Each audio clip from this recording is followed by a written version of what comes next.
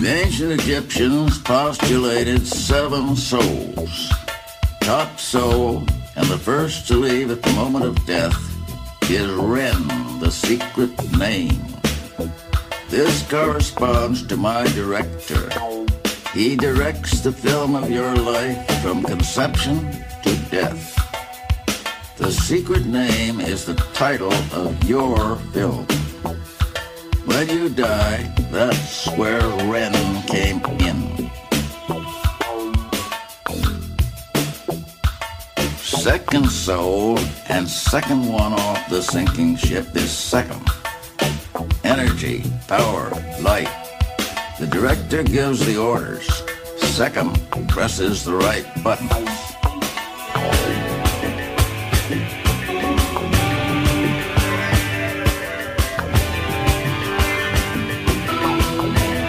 Number 3 is Cool, the guardian angel. He, she, or it is third man out. Number 4 is Ba, the heart, often treacherous.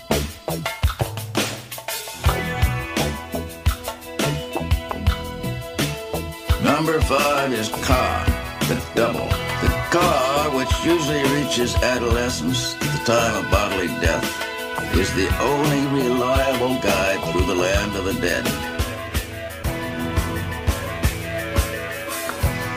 Number 6 is Kahabe, the shadow, memory, your whole past conditioning from this and other lives. Number 7 is Sekou, remains. Halfway to China.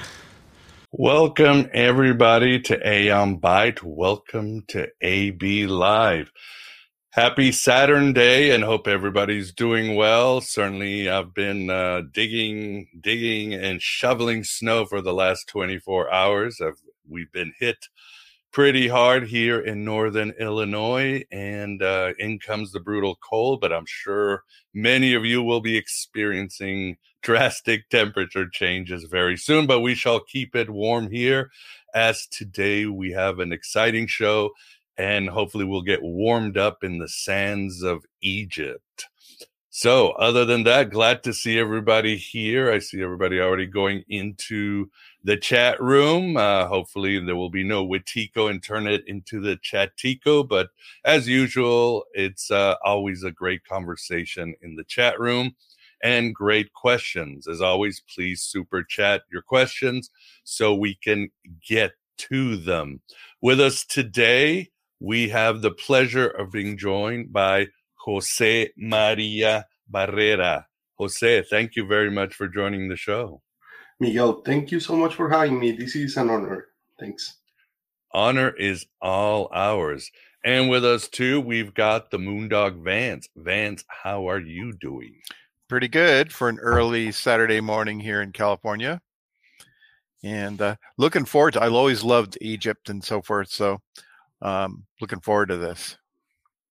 Should be good. Yes, we will be discussing José's great book, Dendera, Temple of Time, which is a visual and intellectual and even, spiritual feast and a lot of great data. José does a great job of also taking us through a lot of the Egyptian mysticism and theology. So this is certainly a book you should have. Obviously, some may be thinking coffee table, because yes, obviously when I have guests, the first thing I want to talk about is occult stuff. So always a good thing to have around so you can bring up all that stuff as your family and friends like roll their eyes like, oh my God, this guy's going to bring up all this esoteric stuff. But so what? This is what we do, and this is how we get out of this black iron prison. So, José, tell us a little bit about yourself and how you came to creating this book. Yeah, so I live in New York City. I'm a computer scientist, a computer nerd, and I'm also a photographer. That's my hobby, and I've been doing photography for many, many years. And like a decade ago, I ended up traveling to Egypt with my family, with my wife and daughters. And of all the places in Egypt, the one that struck me the most was this temple, the Temple of Dendera, that is like probably like an hour north from Luxor, and is not very visited. It's not one of the most important tourist, or it is an important, but it's not one of the most popular tourist destinations in Egypt, because it's kind of away from the centers, that is the Valley of the Kings and Giza, which are the places where most tourists gravitate to. But this place is incredible.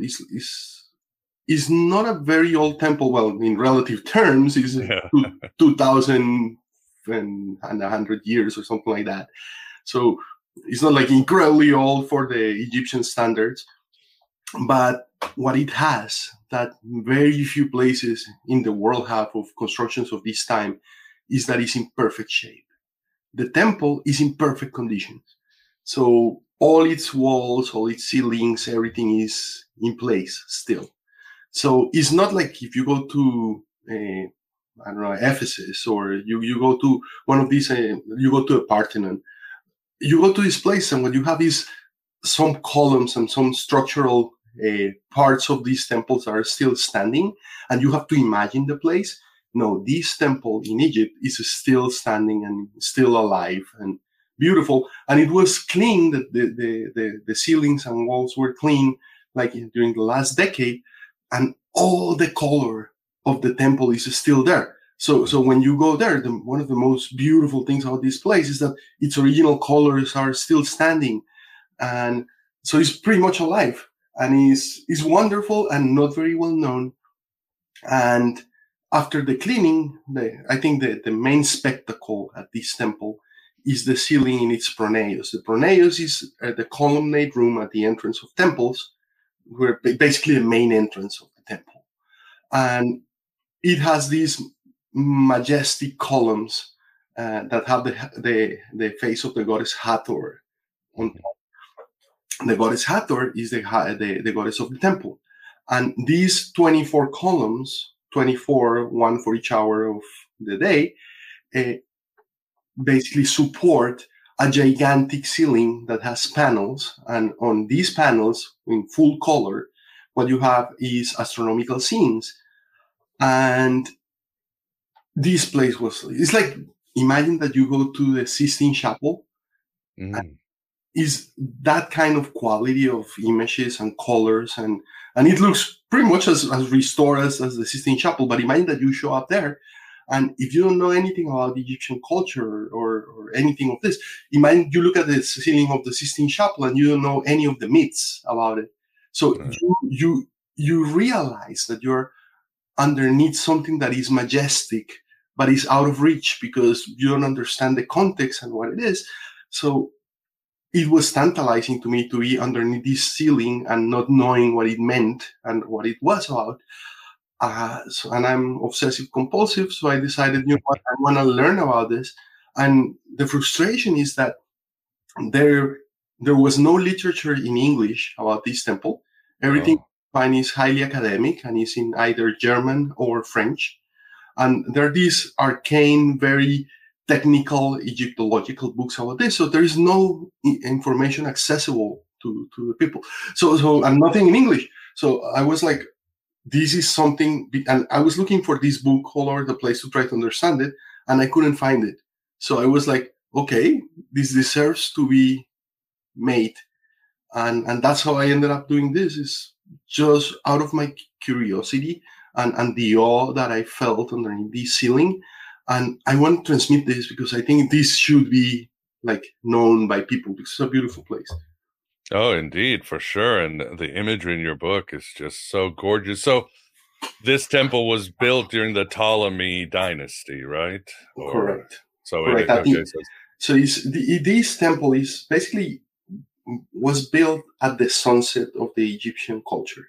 Mm-hmm. And the Romans have already arrived to Egypt, and they were starting to take control of Egypt. And this temple is famous for one other thing along her, like what it is, but it's that this temple has an image of Cleopatra, the seventh, like. Oh, wow. And her son in the back of the temple, you can see her son, the son that she had with Caesar Augustus, is still there in the and Wow. they were murdered afterwards, right? Like, but is one of the few images of Caesarion, the son of Caesar, and Cleopatra, basically. So it's full of history and it's fascinating.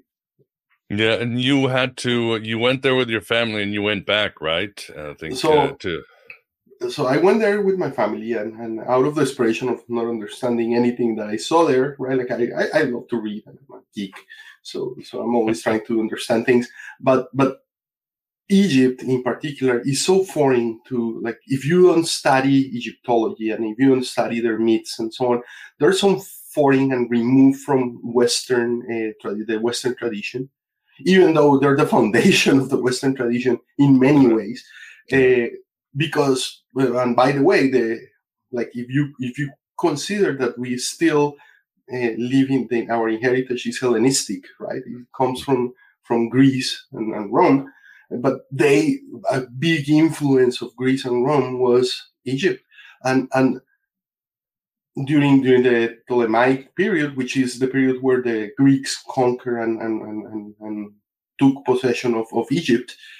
The bed of culture in the world was Egypt, and all known writers and philosophers of today, like Pythagoras and Aristotle and all these guys, they went to Alexandria in Egypt, the capital of Egypt at the time, and they studied there with the priests, and so a big part of the culture that we have today was an infusion of culture from Egypt and it was this mixture, right? And you can see it in the ceiling.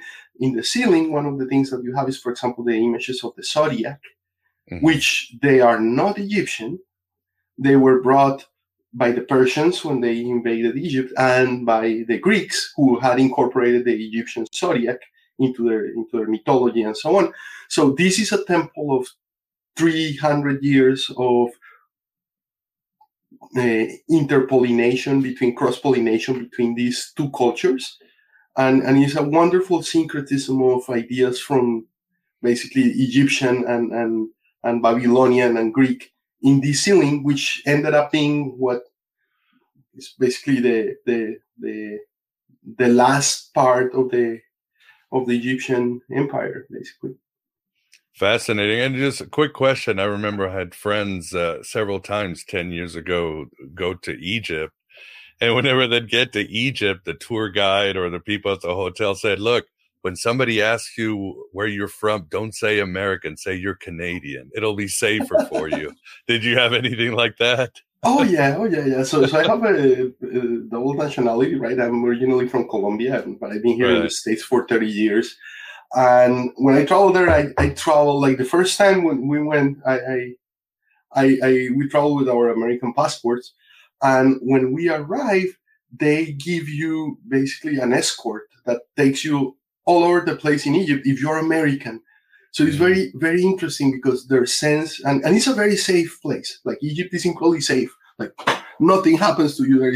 And tourists are very well protected and covered, right? Because they live from tourism. So the last thing they want is something happening but to American tourists, they give you like armed escorts, which is interesting because I think it's their way to try to say, look, this is safe. You're safe here. But the funny thing is when you have someone with a gun following you all the place, the last thing you feel is safe. It's like, what the hell is going on here that they have to do this for you? So it's very interesting. So after that, like, and that was my first trip. After that, it's like 3 more trips to Egypt in the time of doing this book. And so I decided to do it with my Colombian passport, and it's way more relaxed. Nobody gives a damn that you're there and so on. Yeah. No tienes dinero or anything. They know they want to go with the gringos, has all the money. Right. And if, of course, they have a guard escort, it just means somebody out there hates you, which is unfortunately a problem with Americans. So, you know what is interesting? I don't even think that's the case. I I think is their gesture is like, okay, we have an extra layer of protection for you, so you come to our country and feel safe. But as I said, the intention is totally like the opposite of the result of what you get by having that. Now, having said that, supposed to be in an Indiana Jones movie or something. But having said that, one of the sad things about Egypt, I think now, is that as time goes by and as they normalize tourism, and it becomes more and more like Disney World. So when you go there, then all of a sudden you see that to go to the pyramids, you have these roads that you have to take, and then you cannot wander too much off the roads. And what I think is that as time goes by, this is going to be more and more delineated, and this is the place where you can go, and this you can. One of the nice things about traveling the third world, like Egypt, is that it's still authentic. You go there, and it's like literally like going like Indiana Jones. I remember in this temple, on the back they have a pool, like empty, of course, but that was the sacred pool where the priest used to take baths before he went into the temple, and now it's empty. And there was this door at the back of the pool, and I was like, I was alone there, like there was nobody in this temple. It's not really well, like people don't go there very often. So I went down into this tunnel, and I started walking inside this tunnel. I turned on the light of my cell phone, and my heart is pounding because you walk into this. And actually, what I'm finding of is, okay, first, someone could have taken a dump there in one of these things. You want to step on it. But more than that is you realize they have like snakes and scorpions and things like this. And you're walking into these holes. You don't know what the hell is going to show. But the thrill of being able to do that and walking in that place. And I turn on the light. There is a bat hanging in there. So I was like, oh my God, I'm out of here. And I came out of this, but it's wild.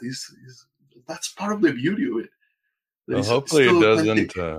Hopefully it doesn't get too commercialized. I'm worried next time you'll walk in the temple and see a McDonald's and a Starbucks there. Oh no! You start to see them around everywhere. Like, so you go to Luxor, and at the entrance of Luxor there is a McDonald's. Oh no way! Yes, of course there is. This world, it's something else. So maybe we can discuss a little bit about the temple, because again, your book, you're not just showing all these wonderful visuals. You explain how the Egyptians saw time, how they saw eternity. But the idea of a temple might be something we can talk about, because most people, we hear the word temple like we hear the word church and don't give it much thought. How did the Egyptians see a temple? Like you write, the temple had two main categories. The first was mortuary temples that were dedicated to specific pharaohs, each of whom became a god upon his demise. The Egyptians referred to such a temple as mansion of millions of years and used it as a shrine where the deceased pharaoh could be worshipped as a divine being. And of course, then there's the other types of temple, which was dedicated to a deity. But also, I think it's so fascinating, as you say, temple comes from the Latin for time.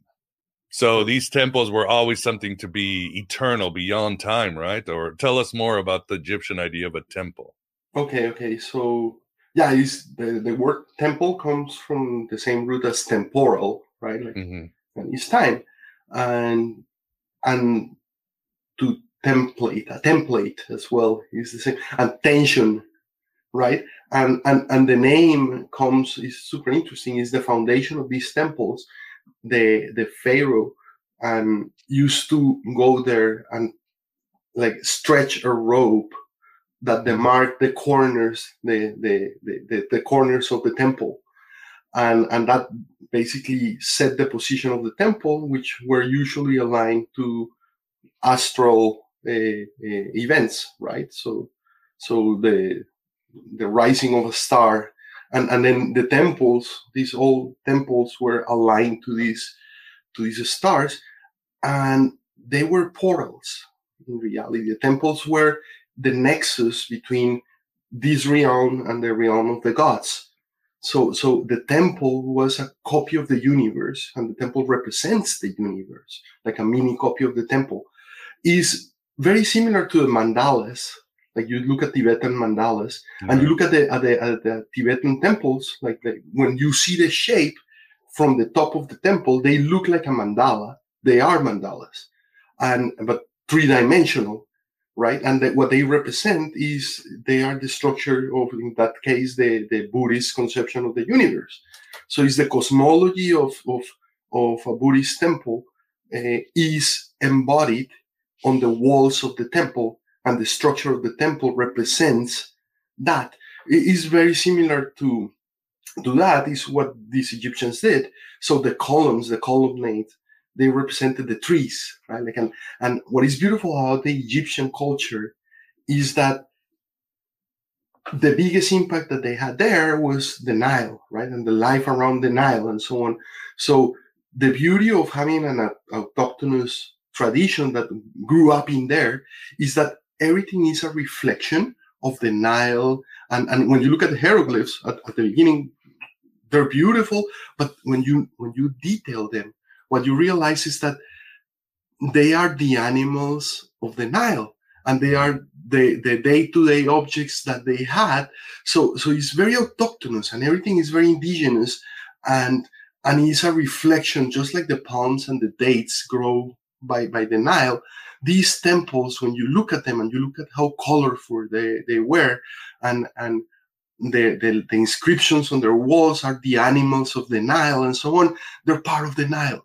They grow with the Nile. And it's beautiful because they couldn't exist anywhere else. This culture had to be of the Nile. And then all the myths and all the traditions is the cycles of time of the flooding of the Nile, of the desert, of the fight between the dryness of the desert and the water of the Nile, and this struggle during the year, and all these cycles.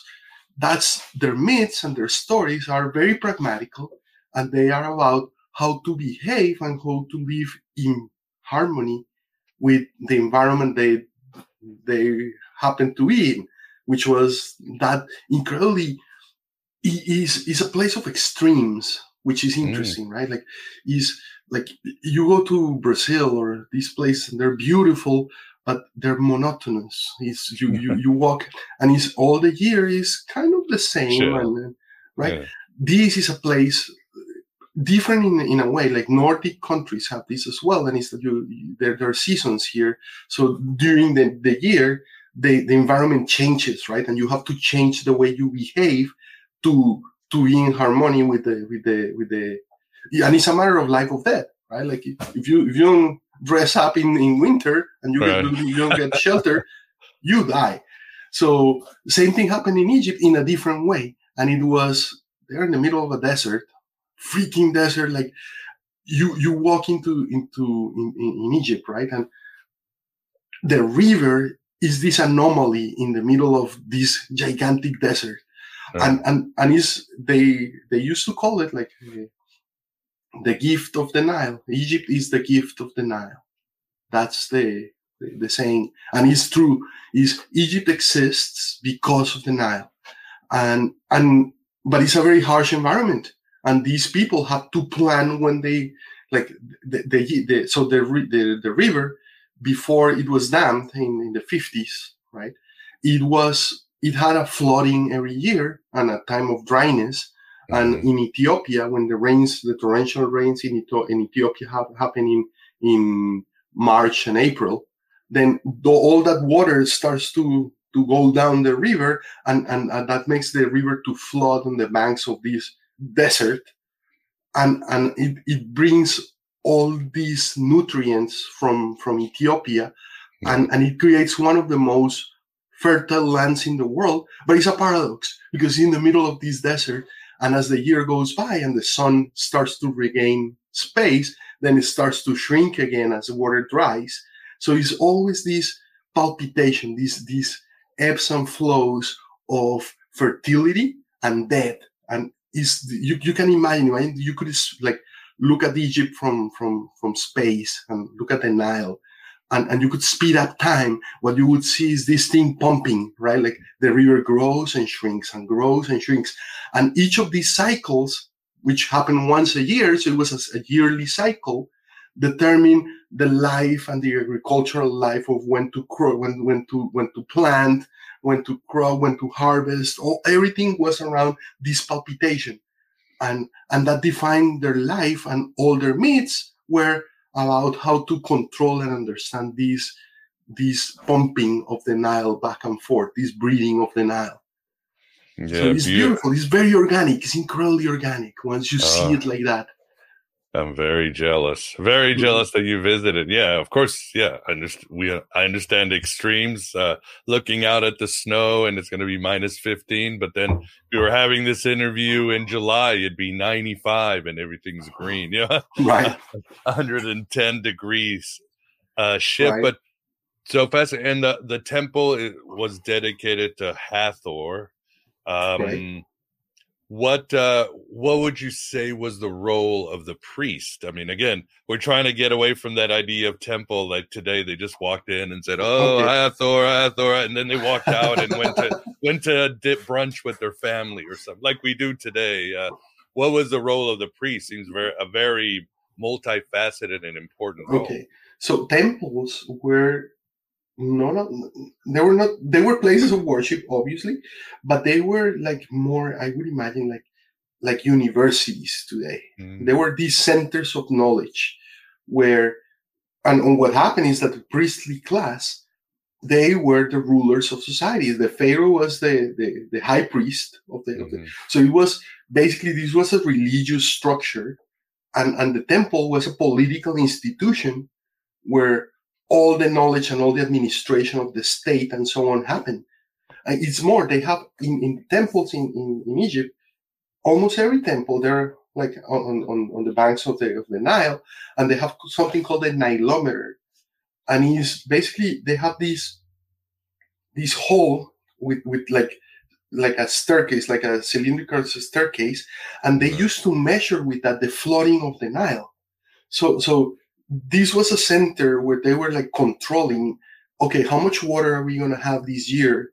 And based on the inundation of the level that and based on that, they used to charge taxes. So the rate of taxation is beautiful, because it was according to, if we have this much water, it means that we can produce this much, and then we can collect this much from people. So the economic indicator, they use the river as an economic indicator to see how much they could levy on taxes on people, which is fascinating. It's fascinating. It's way more complex than what we have today. Like if you imagine the IRS and all this, they have like, this category, if you make from this to this, you pay 20%, but it's, regardless of if is the economy doing good or bad or whatever, it doesn't matter. It's a flat rate you pay. That's it. In there, they calibrated this rate based on the bounty that they could get out of the river, basically. So it's very wise, because they didn't stress the economy, the system. And because, by the way, when there was dryness and if it was, the crops were not good that year, and the pharaoh came and said, you have to give me 50% of what you have, then people die of starvation, and then you have a revolution on your hands. So you had to know how much you could extract out of people. And you look at the dynastic Egypt, and you look at the periods of wealth of the culture, and when the strong dynasties came, and the times of struggle when there were revolutions and civil wars and all this, they kind of correspond with good and bad years of the river. So if you have dryness for too long, or if it was torrential, that's another problem. If you have too much water, then you get what is what they call typhoon. Was the Greek name of the god, that is typhus, right? And all these like diseases. The name of the diseases is the water just like getting rotten, right? Like putrid on the river, and then people die of. So it was like a harsh environment, but gracefully they managed to gracefully create this beautiful culture around it. Interesting. And tell us, maybe share some of the what you encoded on the ceiling, some cool stuff you might have been. Okay. I'm worried you were looking up and there was something written like, have you thought about extended car warranty or something like that? Well, they have some of those things they have there because remember, this is a political place. So yeah. what they have is the names of the emperors who were like five. So part of the prestige of the emperors, right, of the pharaohs, was how much they invested on society. So, we have this new temple that we're building, or this new pyramid, or whatever it is, that show like the grandiosity of like. So these public works, right? Like you can imagine now. I don't know. You think about in modern times, you think about FDR, or you think about presidents in this country who created infrastructure, who created like the I don't know, the JFK airport and infrastructure, highways, and so on. It was along those lines. But then on the ceiling, what you have is the names of and on the walls, the names and the images of the pharaohs who financed the temples, basically. So in a way, yeah, you see like sponsored by propaganda. Propaganda. Correct. Now the ceiling itself is an astronomical ceiling, and as I mentioned, since it is a late temple, then the nice thing about this ceiling is that it encodes most of the astronomical knowledge of the time that the Egyptians have. And the ceiling is divided in 7 panels. So as you walk on this room, the main axis of the temple, you walk underneath the main panel or the central panel of the ceiling. And that's the panel dedicated to the pharaohs, because that's what they used to. They walk underneath this panel because there was the corridor, the central corridor of the temple. And then as you walk to the sides, then what you have is different images of different. And the reason why the book is called Temple of Time, it took me a long time to understand what the book was about, or not the book, the ceiling was about, and this ceiling, yes, they're astronomical imagery, but is not stars the subject matter of the ceiling. The stars are used to measure cycles of time, and one very interesting difference between the way they conceive time and we do is that we have this idea of time being linear. And it's, you come here, you have one chance, and then you're doomed or saved for eternity. And it's linear, and time goes on a straight line. The conception of time in antiquity, and it is not only proper to the Egyptians, but other cultures, was cyclical. So time started and ended. The times, for example, like they used to measure the public life, the years were reset with when a pharaoh was instituted. So when he came to power, time started again, just like the coming of Christ divided time into before and after. Then the lifespan of the pharaoh was the period of time and events were in the year X 10 of the ruling of Pharaoh X. And that's the way, and they get reset and reset. So that's one cycle, was the lifetime of the pharaoh.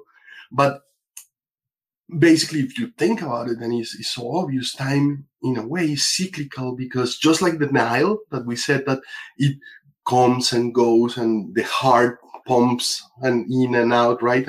And you breathe in and out, and everything has this cycle. And then what they start to look is ways to measure things, use nature and use the stars, which have a predictable movement, to try to figure out when the flooding of the Nile was about to come.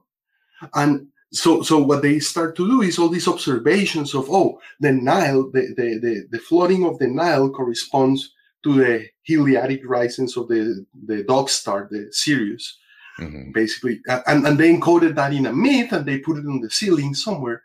But so it is an astral event, an astronomical event, in the sense that they're depicting something that happens in the sky, but to measure, to reckon time, to account for time, and different cycles of time are encoded in this temple.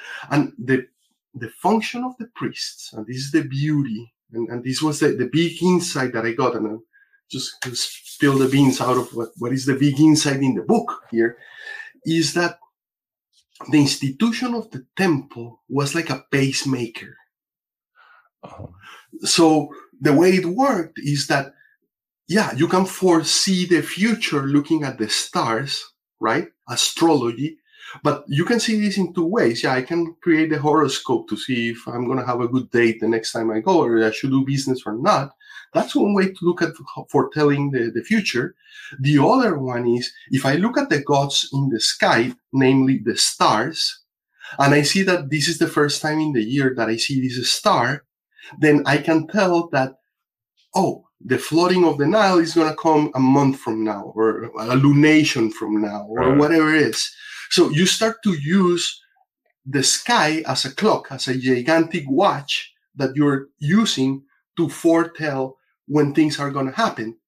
And so what they did is, in order to create a society that is harmonious to the gods in the sky, which literally, I'm not talking anymore about like, oh, gods in the sky. Like, no, gods in the sky are the celestial beings that are the stars, right? And the planets and so on. Those are the celestial beings that if I look at them in the sky, then I can foresee what is going to happen in the future. And then what I do is, my religion is all these rituals that I create around these celestial configurations of movements that drive in turn the behavior of the society. So we're going to do a ritual of harvesting when the moon is here, and that tells you, is giving you time on, oh, I have to plant now. I have to, the inebriation ritual where all of us are going to have beer. Okay, that comes after you have to plant the cereals and take them and create the beer and so on. But so what you're doing with all these, and they had ceremonies and rituals around festivals across all the year, driven by the priests. What they were doing was saying, this is time to harvest. This is time to do this. This is time. And all life was regimented by these movements in the sky.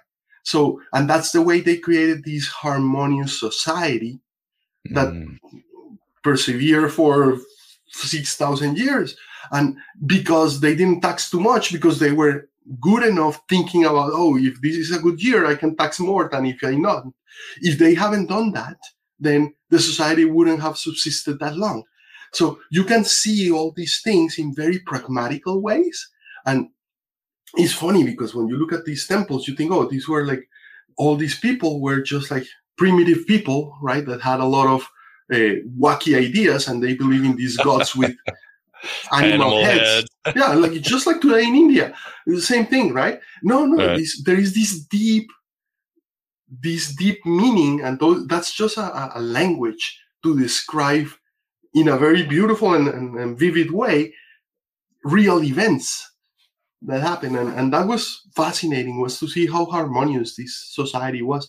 Not that I'm idealizing it in any way.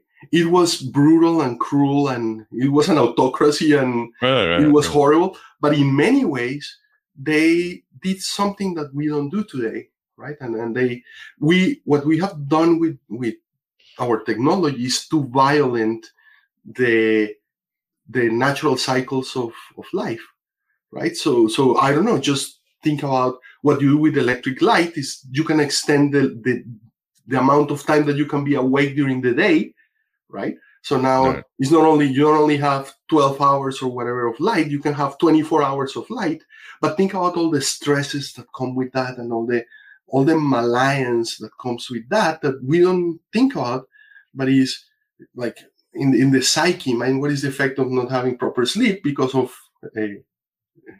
electric light and things like that. And so all these conveniences that we create, in a way, what they do is they subvert these natural cycles, and which in a way is wonderful that we can do that, but it has consequences, unforeseen consequences that we don't think about. And those are the sickness and the diseases in our societies are those things. Sure. Right?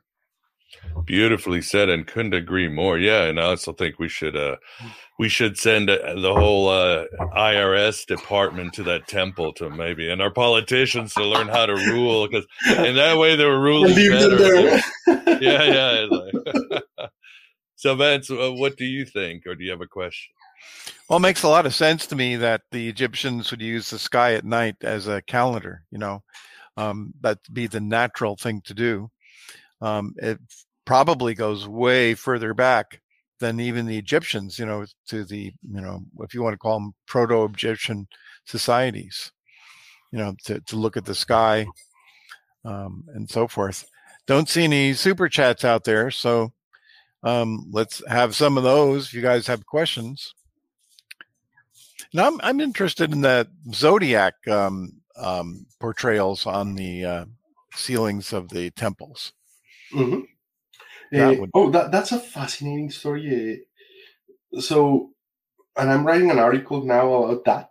And so at the turn of the century, of the 19th century, it was the first new encounter of Europe with Egypt when Napoleon decided to invade Egypt. And so you can imagine all these Europeans of the Enlightenment that get on a boat, right, on many boats, and they just land at Alexandria, and they go inland up the Nile, and they start to find all these monuments. But the interesting thing is that when they go to these temples, they're full covered in hieroglyphs. At the time, we have lost the ability to read hieroglyphs. So you go to these temples, and what you find is basically all this gobbledygook on the walls of these places. But obviously, something very important is happening because these places are grandiose, right? Like they have techniques, and these temples are past in many ways the architecture of the time of Napoleon, right? So you go there and you realize, and that's one of the first things that you realize when you go to Egypt. One of the wonderful things about it is that when you go there, you realize how small you are. Like, oh my God, how ignorant I am. These places make you feel ignorant. When you go to one of these temples where you have statues that are like 7-story high statues and covering in signs that you don't understand, the first thing that you feel is, I'm minute. You feel like an ant in these places, physically and intellectually. So, and I think it's by design. One of the things of this, the grandiosity of these temples was like, I'm the Pharaoh, I'm God, you stay quiet down there, right? Like, right. And it's perfectly done. Like, you really feel that inferiority complex when you go there, right? So imagine these Europeans, right? Like, they feel superior because they're French, right? And they are at the time of the Enlightenment with Napoleon. There is like nothing more arrogant in the world than that. Like, people like trained by Voltaire, and they show up in these temples where they don't understand anything, and they're better built than anything that they could ever build. And imagine, like, oh my God, this is like we're in front of something magnificent. And they don't understand anything because they cannot read it. And all of a sudden they walk into this temple and they see a signs of the zodiac on the ceiling. It's the only point of connection that you have that, I may understand something out of this after all, because, here is the signs of the zodiac. That is something that I can relate to. And until they found the Rosetta Stone that was written in Greek and Demotic and hieroglyphs, until that happened, then we have no point of contact in any way to recover all this knowledge in these temples.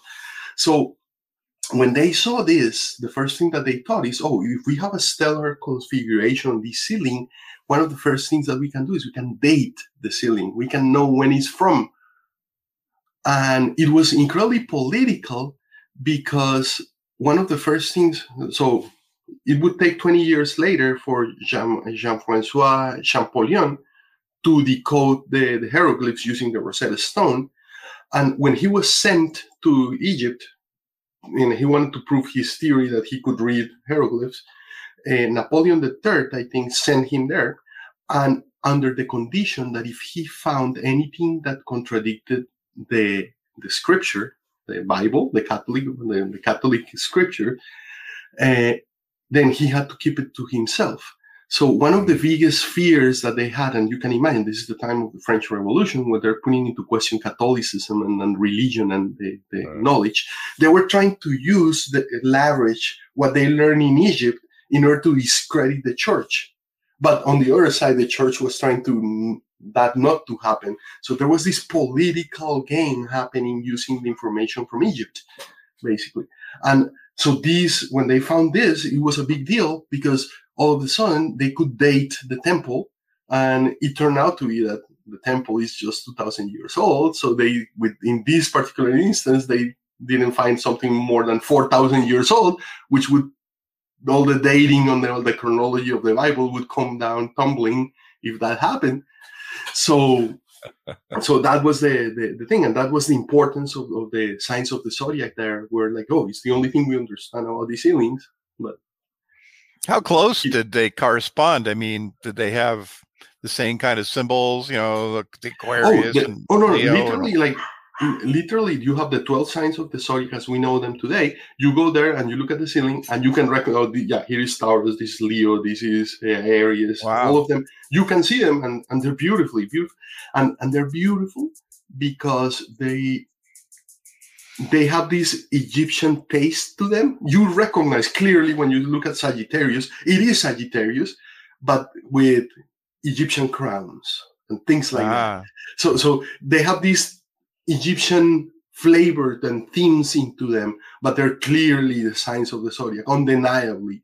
Especially, you could say, okay, I see a bull. Okay, there's a bull, and I see a scorpion. Okay, they have scorpions and bulls. Okay, right. And I see a scale. Oh, okay, more than two. But when you have the 12, it's like, these are the signs of the zodiac, undeniably.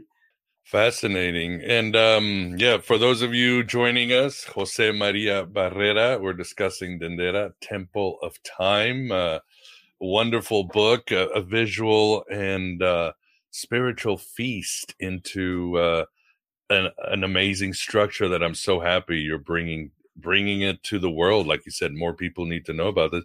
And what happened to the temple? Was it something that it just slowly got abandoned as Christianity and the Roman Empire and Islam, or what happened to the temple? So at the end, what happened to this religion, right? It was the political institution of the time, was the religion, and the pharaohs were the high priests. Mm-hmm. So obviously when that political rulership and that kingship died, basically all these temples dwindled down with them because they were part of the institution. And I bet they require a lot of money to maintain this temple, like to swipe them every day and to keep them clean and imagine the amount of sand that goes into these temples every day. So it takes, like, to maintain these places was incredibly expensive. And when the political structure changes and they start to dwindle down, they get abandoned. And even Roman emperors like Caligula and these guys, some of their names are inscribed in these temples because for 200 years after they took over, they sponsored temples and they kept sponsoring this because that was the way they controlled society. Right. But with the advent of Christianity, what happened is that these religions start to dwindle down, right? And all of a sudden it disappeared. And probably the last hieroglyphs are from the year 300 BC or so, and you can go to the Temple of Philae in the south, in Aswan, and you can see the last inscription known today in hieroglyphs, right? Written in hieroglyphs. And after that, because they used to speak Greek at the time, because they were like for 300 years and so on, then hieroglyphs run out of use. They were used in ritual ceremonies and in religious scripture and so on. But with the death of the religion, then the language went away with it. Basically, the script went away with it. And for 1700 years or so, humanity forgot how to read these things. And even today, we can decode sort of the language. And what is interesting is because it is a Semitic language, the way it's written is that vowels don't go into the writing, only consonants, just like Hebrew or Arab. So we can read today the hieroglyphs. We don't know how they sound. And they were meant to be recited, right? Like all these writings on the walls, they were spells to be spelled out. That's what they were. So they were to be chanted. But without vowels, like vowels is the meat of the bones of the consonants. So we don't know who to chant ancient Egyptian, basically. So we don't know how to repeat their spells, basically, in sound. And that's one level that is just like how it sounded, right? Now, the meaning itself is another story because, okay, let's say we can decode what the words are and what is the name of things, but what they meant with that in an allegorical way, that's another level or layer that we're far removed from. And so a lot of the knowledge of ancient Egypt is gone forever anyway. Yeah, it's a pity, but yeah, what an amazing civilization. Like one guest who was a Jungian once said, the Egyptians weren't obsessed with death; they were obsessed with eternity. Everything, like you said, was spilling and joining and recycling into this like multiverse. And even when there's this quote that I love, especially when you try to approach Egypt or any symbolism, and I wish he had a different last name, but John Osman, he did write, the pyramid doesn't stand for something. It makes something visible. So like I said, the Egyptians were almost like trying to, he said, show us eternity with their temple, show us what the universe looked like and how time really flowed. An amazing consciousness.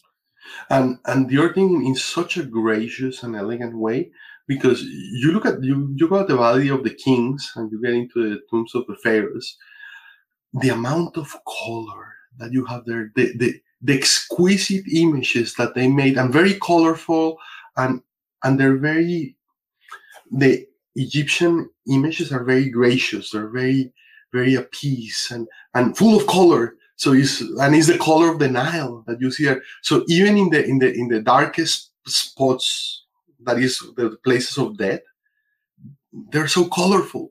You have to admire. They were in love with life, not with death. It's very, very interesting.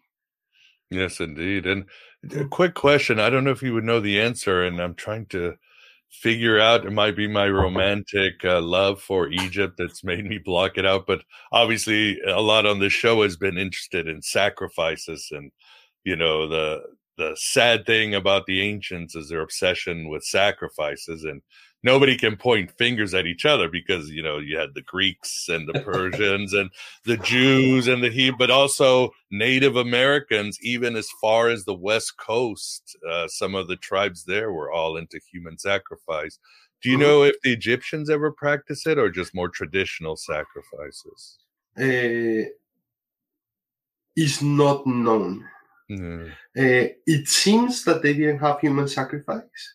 However, when you go to Abydos, which is a temple that is probably like 2 hours north from Luxor, there are these mass graves there that have been found, and they don't know if it is that. And well, you can consider this sacrifice, and it's like the servants in some cases were buried with the with the king. That's a sacrifice, yes. Yeah, sorry. So they don't know, basically, but it seems that they were not as bad as they were not throwing virgins in volcanoes and things like that. Yeah. Like the Aztecs, for example, those guys were. Of course, that's for a different reason, right? Because, you know, the human sacrifices to appease the gods is one thing. But on the other hand, when a pharaoh died, he wanted to take his entourage with him because the belief was that his servants would serve him in the next life. Yes. So it's kind of a come along rather than a appeasement type of thing. It was not, I'm going to take the hearts out of my enemies. But having said that, they were so brutal. And you can see it. One of the nice things about this temple is that it's a temple of life, because the goddess Hathor, the goddess of the temple, was the goddess of life, or motherhood, and so on. So it's such a happy temple. And in many of the temples of Egypt, what you see on the walls is the pharaohs beheading the enemies. So there is all these beheadings on the walls. Like, it's the first thing you see on the pylons of the temples is these very brutal guys with actually just like grapes, but it's not grapes. When you look at them, it's heads. So they have like a bunch of heads on their hand, right? Like, and they're slaying the enemy. And this temple, on the other hand, is not. That's clearly military, right? It's a bellicose thing. This temple is just a temple. It's a feast of life, and that's one of the things that attract me the most about this temple is that sense of this is just joyful and beautiful. Yeah, and it was dedicated to Hathor. I believe she would be correct. Aphrodite. I think the Greeks said she was Aphrodite, or their version of Aphrodite. She's very close to Isis, actually. Oh, and this temple is dedicated to Hathor and Isis, and so those are the two major goddesses of the temple.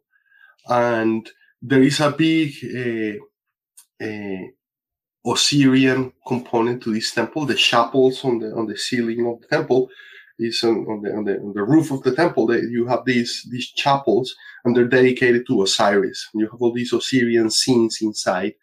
And one of the calendars, the circular calendar, which now is in the Louvre, the Zodiac of Dendera is the name. This is one of the well-known or famous things about this temple, is now housed in the Louvre. This used to be the ceiling of an Osirian, a chapel dedicated to Osiris on the roof of the temple. So Isis is the other goddess, like very important in this temple as well. You know, Hathor is supposed to be, in at least one of her aspects, a cow goddess, right? They had cows in Egypt? Oh, yeah. Oh, yeah. Amazing. Absolutely. Where were they grazed? You know, I almost imagine a big field, with cows grazing. Do they eat sand? To climb the pyramids like goats. Actually, like, the fertility of the Nile is incredible. So you can have like pastures, everything, right, with grass where they grew. It's more in earlier periods. They used to worship bulls, and the main deities were the bulls.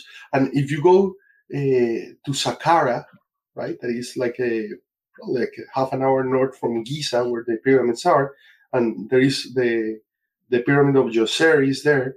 There is one of the most fascinating things that you can visit in Egypt is this underground facility where they used to have the sacred bulls. So they have these sarcophagi that are like gigantic, the size of a room, and they were supposed to be made to house the apis, which was the sacred bulls. So they used to have these bulls that very well fed, and they grew up in the temples, and they were the sacred animal of the temple.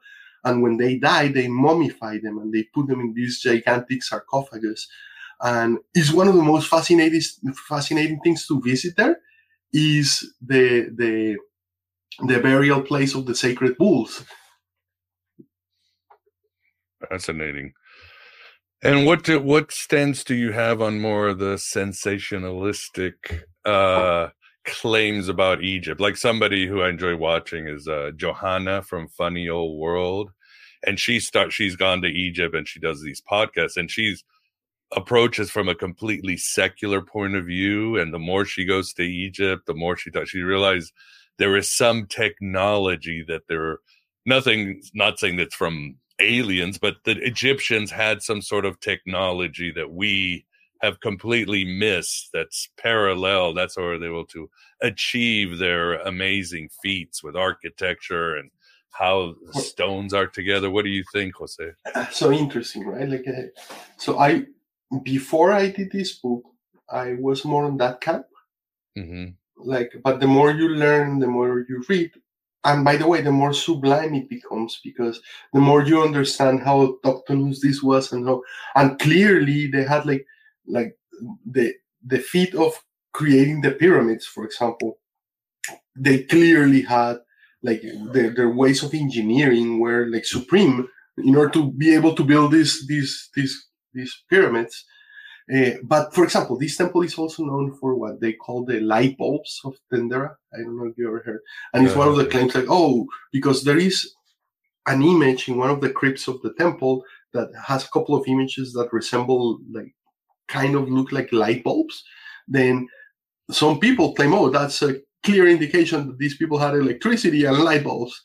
And I think it detracts from like it's a distraction from seeing the real magnificence of this.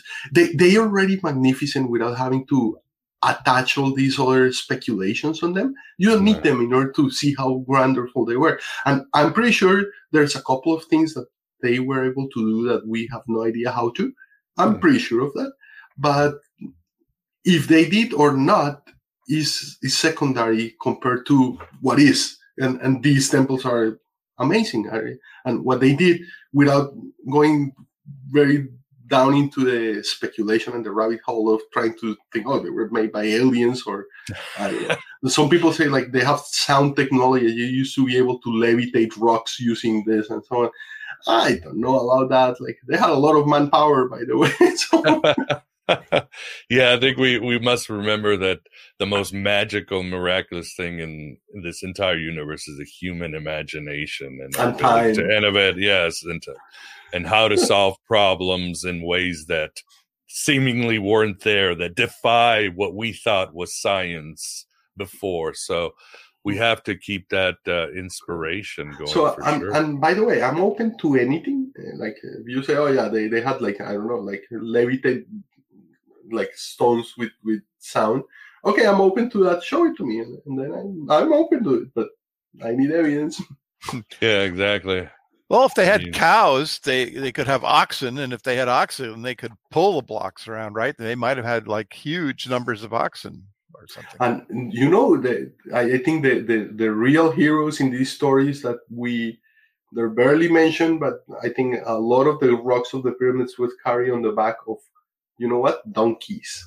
They had donkeys, and these poor animals, they've been used by humans for a long time, and they don't get the credit they deserve. Like they must rebel against their overlords one day. Take a step. How would that work? You'd have to probably have a 10 by 10 array of donkeys all roped together for one block, right? Wouldn't you? One donkey couldn't carry a block. Oh, no. But yeah, a lot of, and you see the beauty is when you go today to Egypt, they haven't changed too much. You look at their agricultural techniques and so on.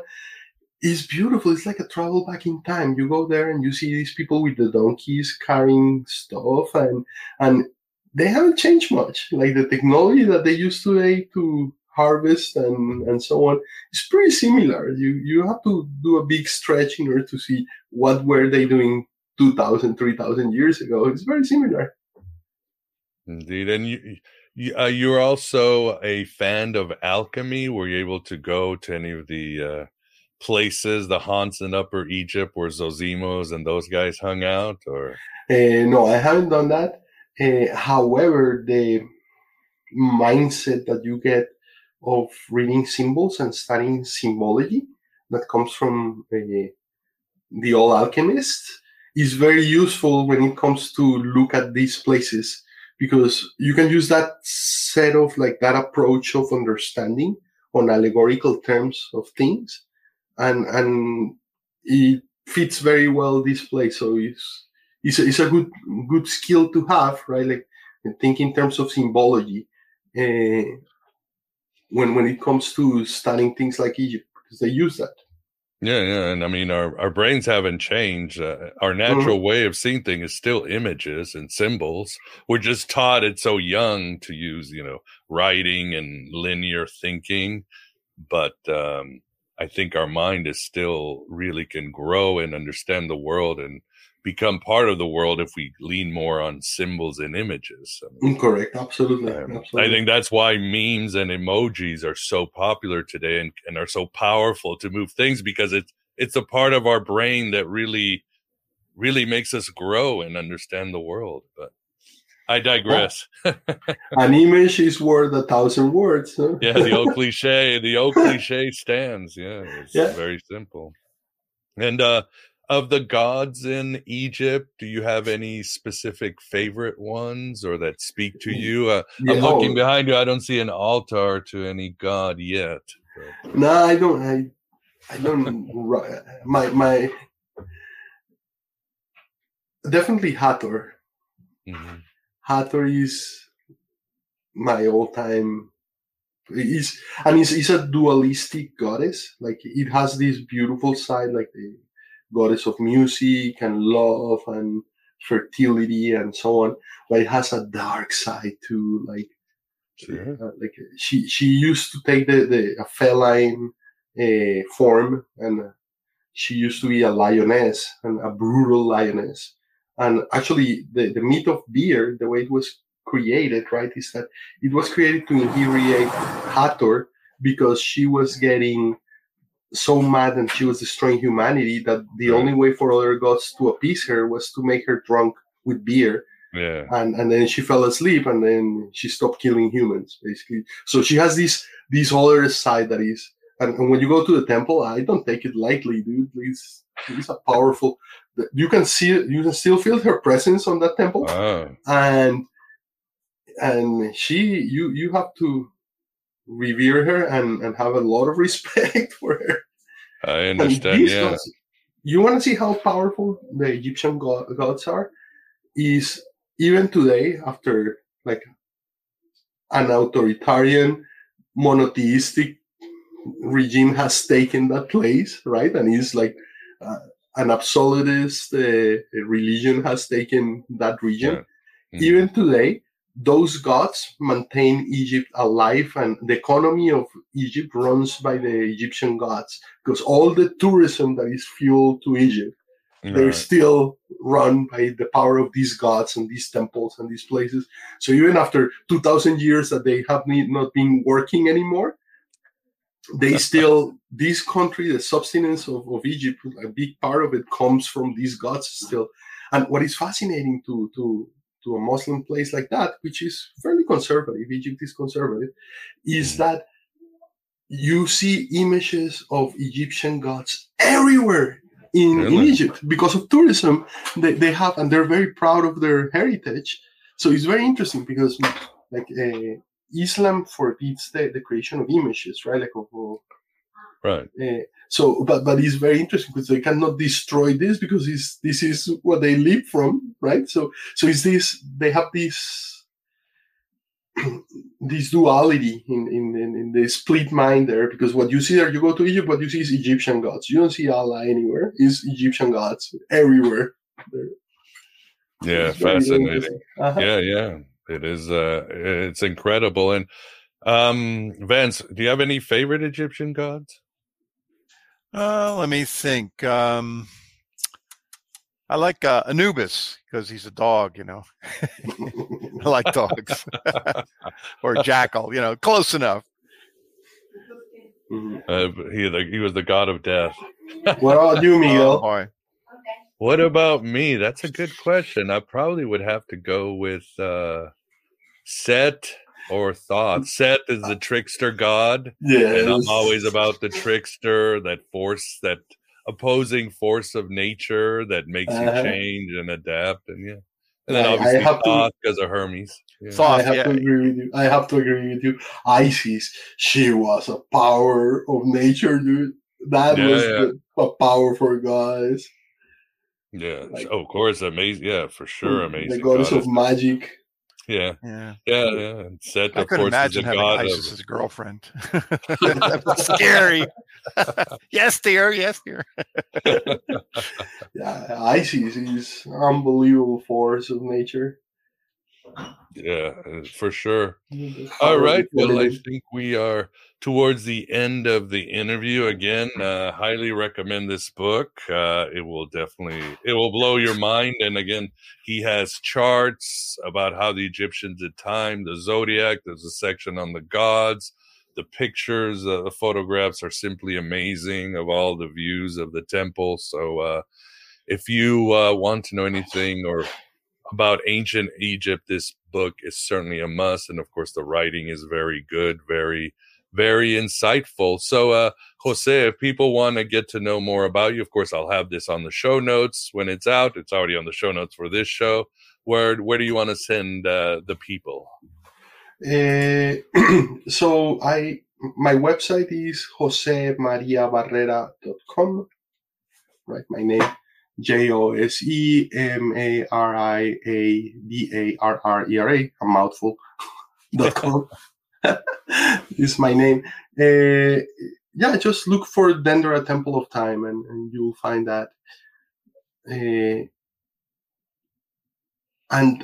Basically, just to give an idea of what I did is, so I went back to the temple and I took 5,000 photos of the ceiling, and I reconstructed the ceiling into one image at high resolution. And what the book is close-ups and a description and explanation of the ceiling. But the center of the book are the images of the ceiling, basically. That's what I wanted to do, is a commemoration and a festival of color on what these people, anonymous today, we don't know who built this, like the names of the particular artisans and priests that work on this, we don't know who they are, but they were at the level of Michelangelo or these people. Yeah. Right? Incredible. Oh, yeah, incredible. And of course, again, let me repeat, I'll have this on the show notes. As always, there will be an audio version coming out.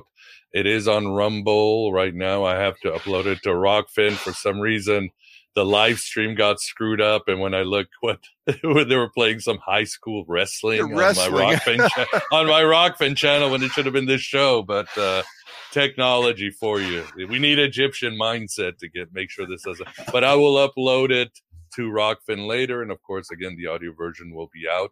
Really appreciate everybody coming in the chat. Please support this show. We got some upcoming great shows. Next week, I'll have a show on how the ancients actually had a mystic experience with some very good scholarship, so you can have a mystic experience. James True will join us because he's got some insights on AI becoming conscious and his idea of the demiurge and all that, so it'll be good. Shows on theurgy. April DeConnick will be joining us to discuss her latest book on early Christianity and more of the Gnostic sect. So a lot of stuff, a lot of gnosis coming while you're cold inside, drinking your hot chocolate for the rest of January and February. So please support the show. I could always use the help. So as we say goodbye, Vance, thanks very much for keeping us company and taking care of the Chatico business. Sure. Quiet chat today, but they were interested, and so was I. Yeah, very much. Well, Jose, thank you very much for coming on the show. Really appreciate what you've done, and good luck with everything. It's been my honor and pleasure. Thank you so much. Pleasure is all ours again. So everybody, please stay warm. Have a good rest of your Saturn day, and we will be talking very soon. Take care, everybody.